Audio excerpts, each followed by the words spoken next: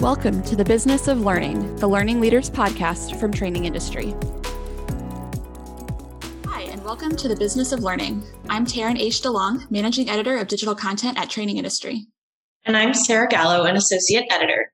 This episode of the Business of Learning is sponsored by Training Industry Research.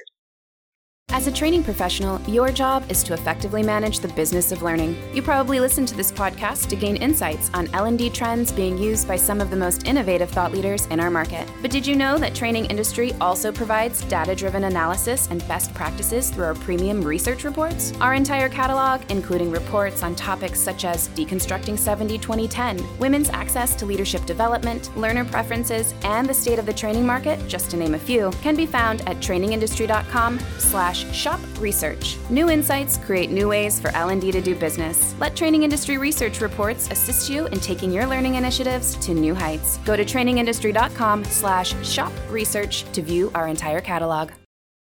Today's workforce is dynamic. Organizations might have some employees clocking into an office and others logging in online from around the world to join the same all-hands meeting. Needless to say, there's no one-size-fits-all approach to training the modern workforce. With that in mind, today we're speaking with Jamie Breshears, Senior Manager in Deloitte Consulting's Learning and Leadership Practice, and Lynn Leadley, a Certified Professional in Training Management and Senior Vice President at Pax8 University. We're going to explore how blended learning can drive engagement and, as a result, business outcomes. Jamie and Lynn, welcome to the podcast. Thank you very much. Happy to be here. Yeah, thanks for having me. Well, to kick things off, why don't you both define blended learning for us? Lynn, let's start with you. I would define it as various ways of training on a particular topic for the learner to have multiple opportunities to observe the information and or practice the behavior. So examples would include a combination of classroom training, self-paced courses, role play practice, and shadowing of others who are already proficient in the skills. Yeah, I define it really as just a mix of modalities. Right? We're not talking about the interactions that are in an e-learning where it's like, now you do a drag and drop and now you do a flip card. No, this is like a true mix of modalities. You've got attention spans are shorter, so we need to mix it up with small, quick bites of information, whether it's I read something, I attend a virtual instructor-led session, I watch a video, I job shadow. It's mixing all those things up. And I think that's a true blended learning experience. Thank you both. So now that we've defined blended learning, let's dig a bit deeper. In 2021, there's so many ways to deliver training, and you've both mentioned a couple.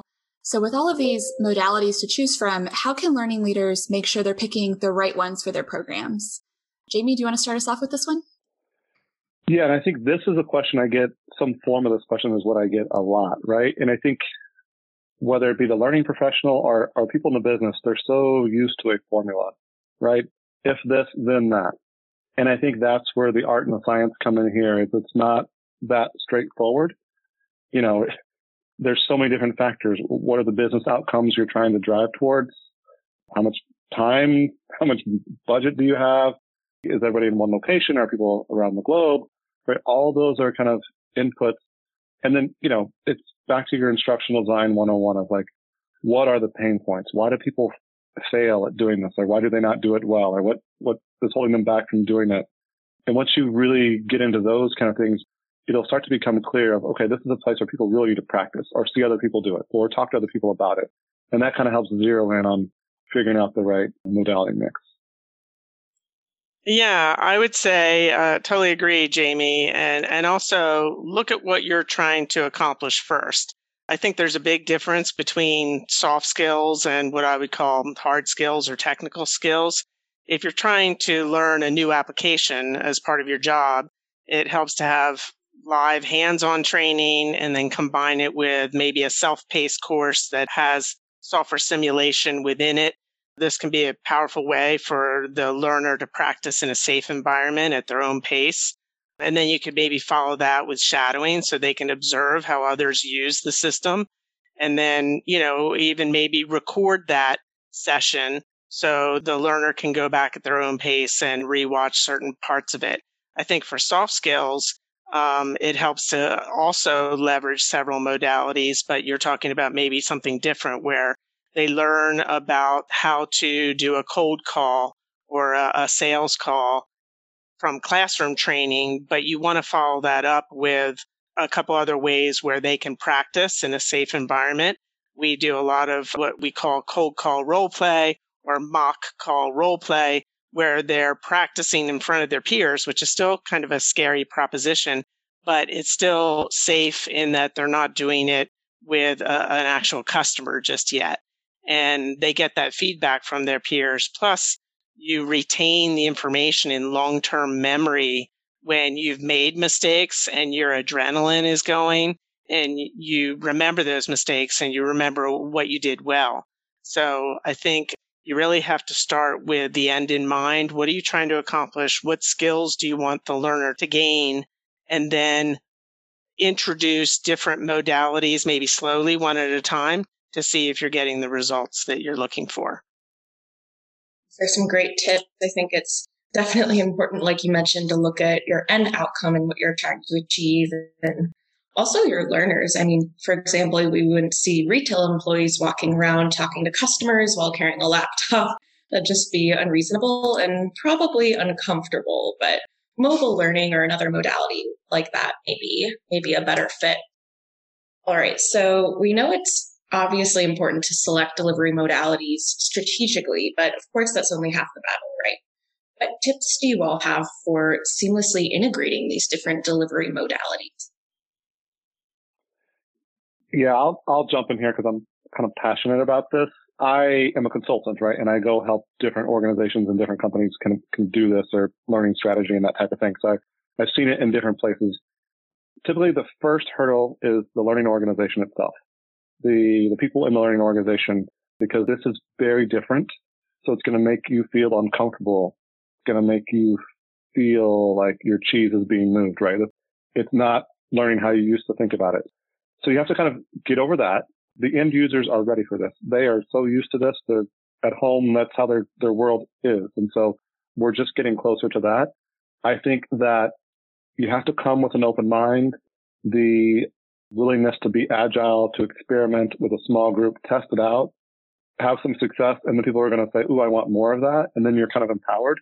You also have to think about different tools, to just what Lynn mentioned about, if you're a call center rep in your practice, right? You can do role plays, but there are also now video tools that you record yourself doing it. And there's some where you can oh no, I screwed up, and you can restart it. And there are others that are more like, hey, it's a final exam. You get one shot.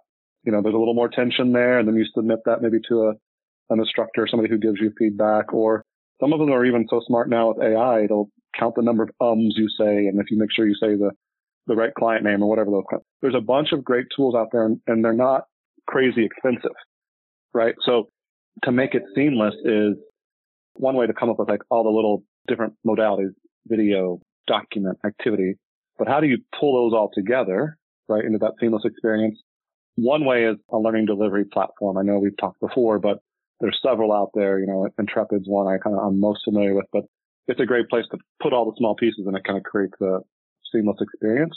And then you figure out all the different pieces. But there's just so many different tools and technologies out there, which makes it overwhelming, makes it daunting, right? But I think once you figure out what the business outcome is and the experience you want people to have, it really helps zero in on the types of tools, and then you can be more targeted at what you're looking at. Yeah, I agree. And to add on to what Jamie just said, we have a learning management system that we rolled out about a year and a half ago. We used Docebo, and we had two different platforms. One where the sales folks would take training, and then they'd have to go to another tool and record themselves practicing that demo, that product demo, or that pitch. And they'd have to upload the video and get graded in another system. We now have that all within the LMS. So it makes it seamless from the standpoint of the learner. They go through and watch others do it. And then the very next thing, there's just a button they push. They can record themselves right within the tool. It uploads, and then it notifies the manager that they can grade. We have rubrics and assessment maps where the manager grades on how well the rep did with the pitch and gaining rapport and understanding pain points, those types of things. But I'll also answer your initial question about how do you seamlessly integrate different training modalities. I think one thing, it really helps to have a learning culture at your organization. And the employees should be able to see opportunities to grow and develop throughout their journey at the company. It no longer is, we do new hire training and then you're done. You're left to your own devices. I think that especially younger people, millennials, Gen Z, want to see where their career is going to go once they join a company. They want to see longer term. What opportunities do they have to be challenged and to grow? But I'll also say to make sure something's seamlessly integrated, you have to make sure the modalities or the ways in which you're training, that they all fit together and the messaging is consistent. If you do live classroom training and then the very next thing is you assign an e-learning course that reinforces that same topic, if it's completely different than what the trainer just said in the live classroom training, then you've got not only confusion, but you have an inability to learn new concepts and gain those new behaviors. And Lynn, you mentioned the importance of creating that learning culture. I'm interested to see how you think workplaces that are either remote or hybrid can actually do that and create that culture of learning in their workplace. Well, I know this is going to sound cliche, but it does start at the top. It starts at the executive level. And I'm fortunate enough to say our CEO totally supports the learning and development. He always says, within the company, he always says, your employee journey here, I don't know how long it will be, but we want you to leave. Whenever you do leave, you say, I've learned so much throughout my entire employee journey. He started at Arthur Andersen and had an amazing onboarding and training experience there, and he still remembers that. So it does come from the top, but I also think that you need budget, you need resources, you need someone who has the vision and can share that with executive leadership and make sure it's aligned with the business outcomes. And you have to be able to measure what you're doing and tout your successes. So that's one thing that we strive for. You've got the Kirkpatrick model of level 1 through 4 in terms of measurement. You always want to get to that elusive level 4, which sometimes is difficult to do. But we do measure. We not only get feedback on how we're doing on our training, but we, through observation, coaching, checking certain metrics, we can prove at least some correlation between our programs and how successful the business is. And I do think that learning culture, it's hard to create and it doesn't happen overnight, for sure. I think that's where it's got to be blended into your leadership development programs. And so leaders know, hey, it's there, we expect you to support the development of other people, and that's the culture we want to create. And it's not all about formal training. It's about those ad hoc, just quick coaching sessions, or, hey, let me show you how I did this because I want you to be able to do it again. Once that becomes ingrained, it's much easier to have a developmental culture, learning culture, whatever you want to call it. It really seems like blended learning can be an asset then in developing that culture, because there's so many opportunities to learn, as you said, Jamie, with the coaching, ad hoc coaching, and then the formal training, kind of blending all of those experiences together really helps solidify that overall culture that encourages learning. Yeah. And I think that's going to be the challenge, is how do you figure out all the small pieces, right, and weave them together to create kind of an ideal learning experience or whatever the topic is you're focusing on. Yeah. And for leadership training, one of the things that we've found is very powerful is you're in the classroom, you're doing activities, you're trying to learn new skills, especially as a new leader. How can you prove 3 months later that you knew how to have a good needs-based feedback discussion with one of your employees or something like that? You can only prove that through your own self-assessment or ask that person's leader if they've observed new behaviors and how the coaching sessions have gone with them. So again, you need everybody on board with finding this a valuable and important part of the company culture. Yeah, not to take us too far off topic, but down that vein of blended for leadership development, I think what we've done a lot lately is more of the bring your own challenge, bring your own problem, right? It's more action learning. So like, we'll have a speaker who gives some content. You'll watch a video on how to do your problem statement. It'll be an activity you practice writing it, whatever it might be. But then you have a problem that you've brought to the course. And each week, maybe you do some of that. You have to go interview stakeholders. You have to come up with an idea. You prototype, you present it out, all of that. So you learn how to solve problems and navigate your organization. So you're actually really doing it, learning in the flow of, and so that's where the blend comes in of the mix of the live time with an instructor, the on-demand with the videos and, reading the documents, and then the application of going out and doing a real problem and talking to real peers or stakeholders, whoever, which will make the tension will be at an all-time high then when you do that because you're doing it for real. That's a great example. Thanks, Jamie. And Lynn, you mentioned a couple times that you've done blended learning and sales training. So I was wondering if you could walk us through what that looked like building up that blended learning approach within your sales training programs. Yeah, I'd say less than 2 years ago, we probably had mostly just live classroom training. And since then, we've really added onto it based on feedback. And of course, the having to go work from home abruptly last March, and just tweaking different things and iterating over time to where it was a 2-week program about a year and a half ago. And now it's 4 weeks for our sales new hire onboarding. It's very intensive. We cover a lot of material during that time. We don't expect them to know everything and be fully ready when they leave that 4-week program. But it's a combination of live virtual classroom training, e-learning. Like I mentioned, we assign an e-learning course that's related specifically to whatever we just covered in the classroom. And so that gives them time that they can, on their own, self-paced, learn more about that specific topic. And then when we get to week 2, we're already doing role play with them where they're practicing in front of their peers. And then once we get to week 3, it's a combination still of classroom, e-learning, and then they're shadowing. So they're shadowing veteran reps on calls and listening to recorded calls. And one thing that I think they get a lot from is the whole class will listen to a recorded call and be expected to take notes on what they heard. Again, you've got to accommodate all the learning styles as well. So an auditory learner might do much better listening to a call and then taking notes. And then at the end of the call, everybody chimes in on what they think went well with the call and what could be improved. And so you're thinking for yourself, but you're also learning from others. So that's what we do the first month. And then we follow it. This is where the real kicker comes in, where we've noticed reduced ramp times. The second month, those same sales trainers are dedicated to coaching, doing one-on-one coaching sessions with those new hires, making sure they're getting embedded in their sales teams, doing shadowing and practicing, doing spot trainings on internal processes and tools. So we're there for them that second month as well. We don't just say, good luck, you're out on the sales floor on month 2. So that's worked out really well for us. How did the rollout of this transition, into this new approach go? Are there any challenges or bumps in the road, and how did you deal with that?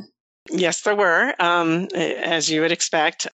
One thing, initially, we got pushback from the sales managers because, of course, once you hire sales reps, they want to get them going in on the sales floor as quickly as possible. So they really pushed back, going from 2 weeks to 3 and then 4, but explaining why we were doing this and that they would be better prepared if they had a little bit more time in the classroom. They ultimately understood that. The other thing that you have to do as an L&D professional is you have to educate others. We're in the L&D space and we're talking the lingo all the time.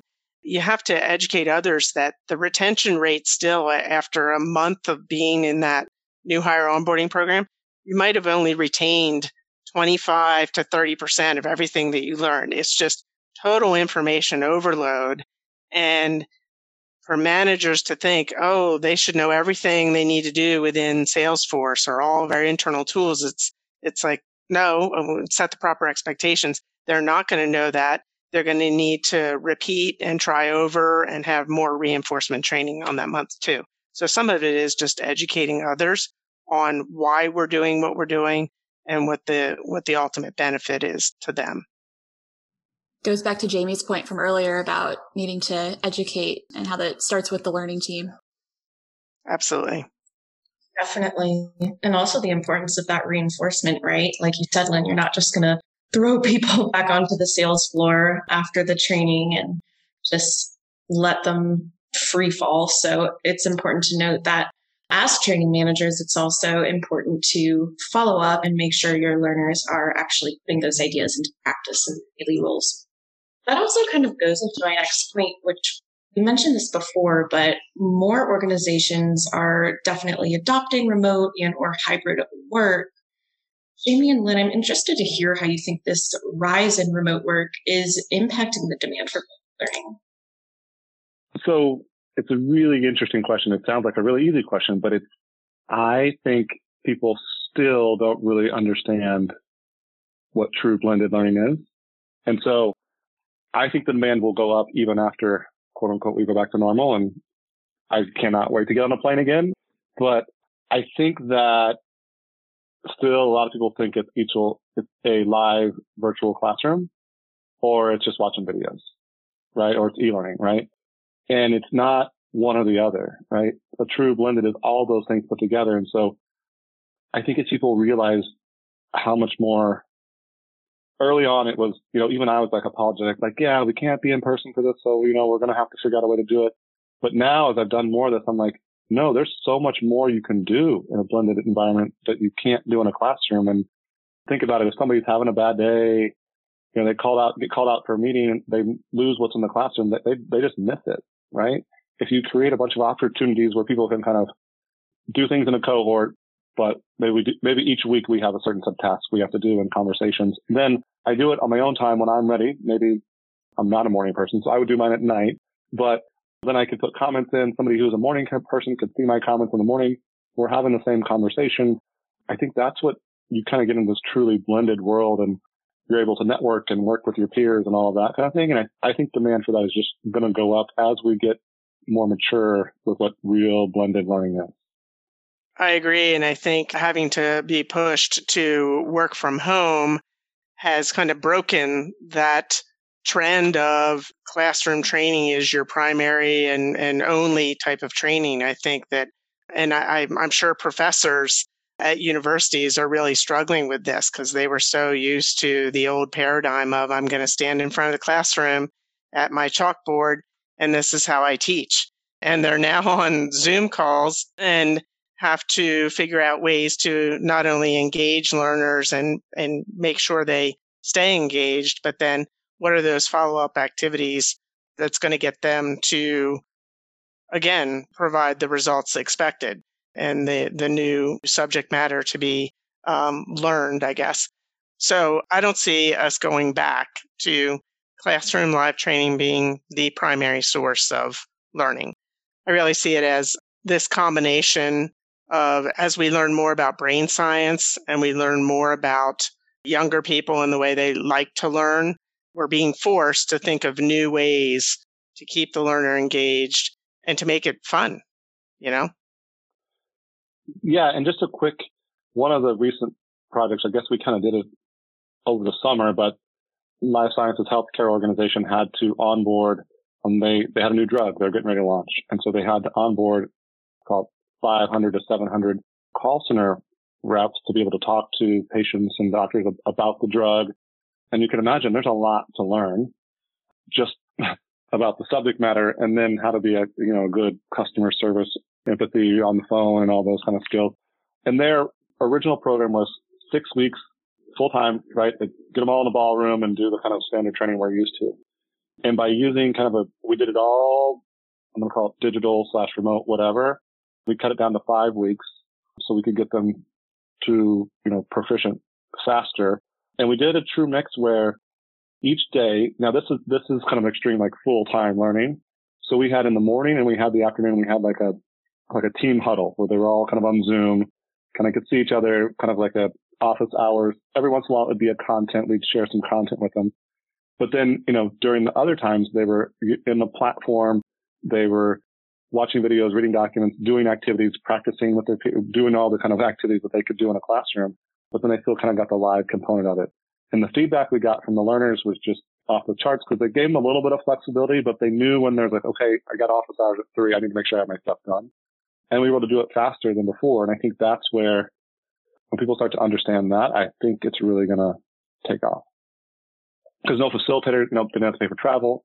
No facilitators having to travel. We could do more people at one time than we could before because you're not as limited by facilitators, right? So there's just a whole lot of benefits to it. And you brought up the issue of engagement. And Jamie, it sounds like your example was engaging program for learners, but I know this topic of how to engage learners in training is a perennial challenge for learning leaders. How can blended learning help make learners more engaged, and what strategies do you have for engaging them in those programs?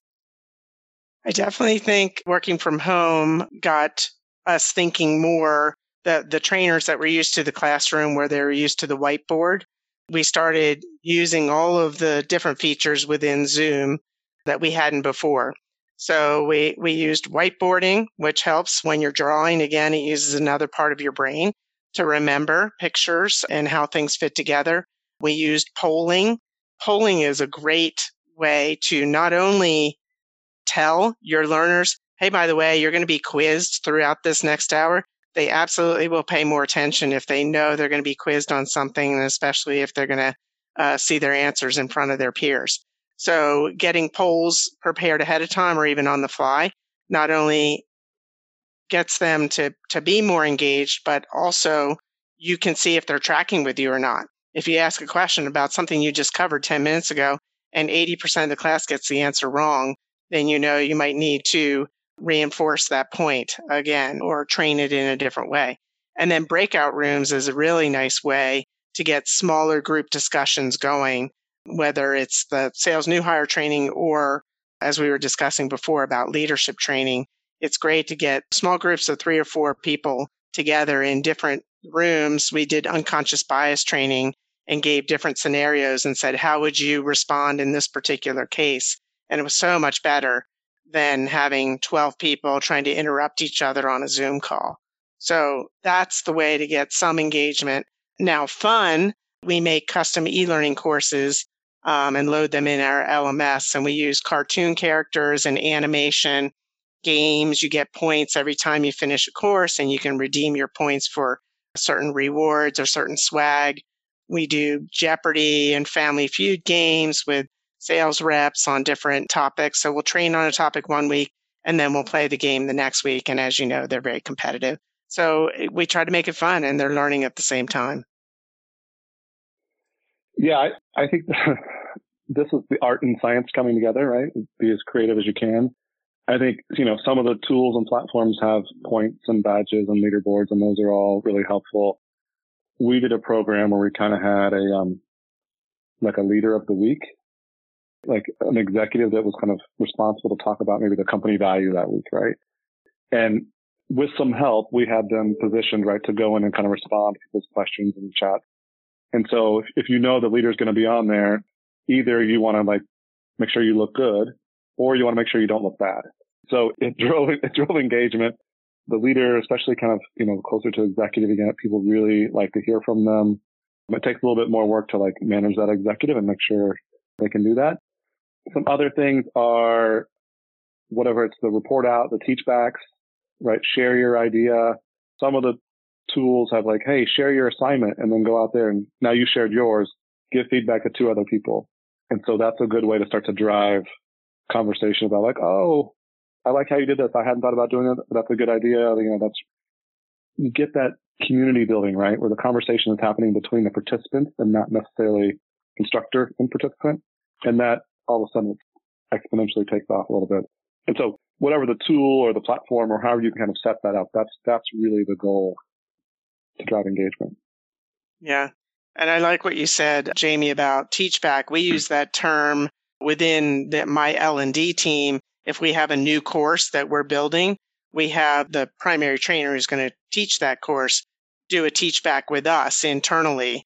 And we record it, of course, but invariably the number one feedback it seems like we give every time is more engagement. You have to not talk for more than 5 minutes. You need to ask a question or ask them to do an activity or put a poll out there. That's still something that I think traditional educators struggle with. You want to be sharing information, but it can't be asynchronous where you're doing all the talking and it's one-way communication.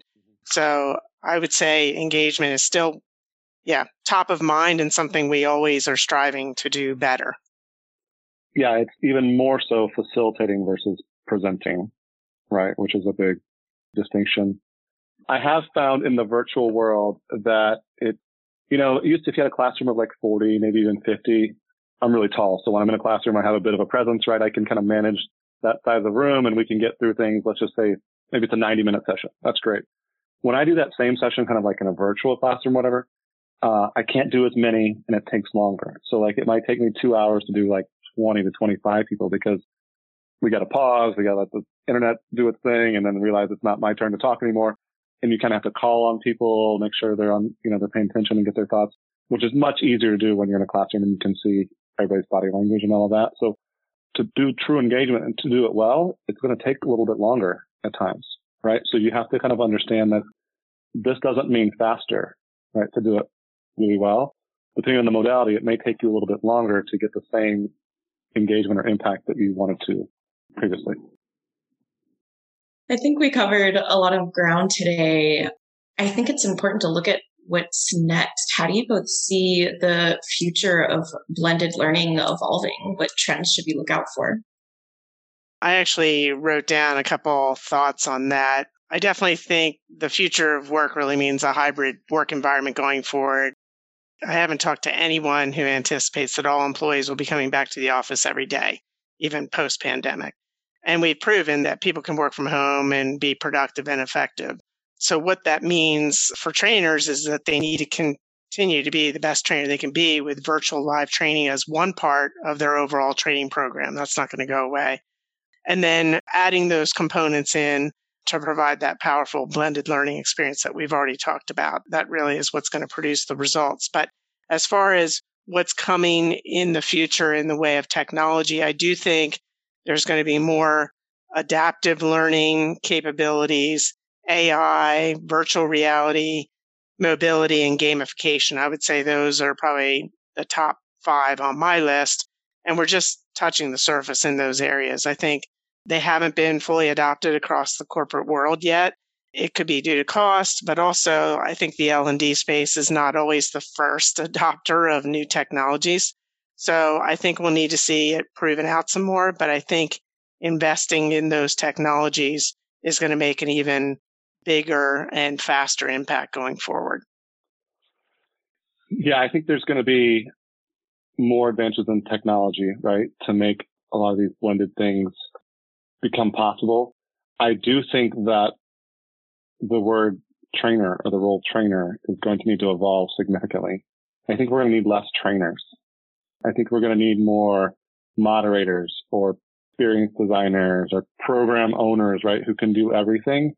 I think the role of traveling somewhere and facilitating 4 days a week, it's just not going to be as needed, but you may have 5 cohorts using a platform and you go in each day and chime in and respond to some comments and record videos of yourself for each one. So what a trainer looks like in the future, I think will be very different and very multimedia, much more tech savvy to be able to impact a lot more people, which once again, I think is going to be a big change, very scary for a lot of people who've been very successful trainers. It's just the definition of training as we're talking about, like our blended learning is evolving. And I think the trainers are going to have to adjust as well.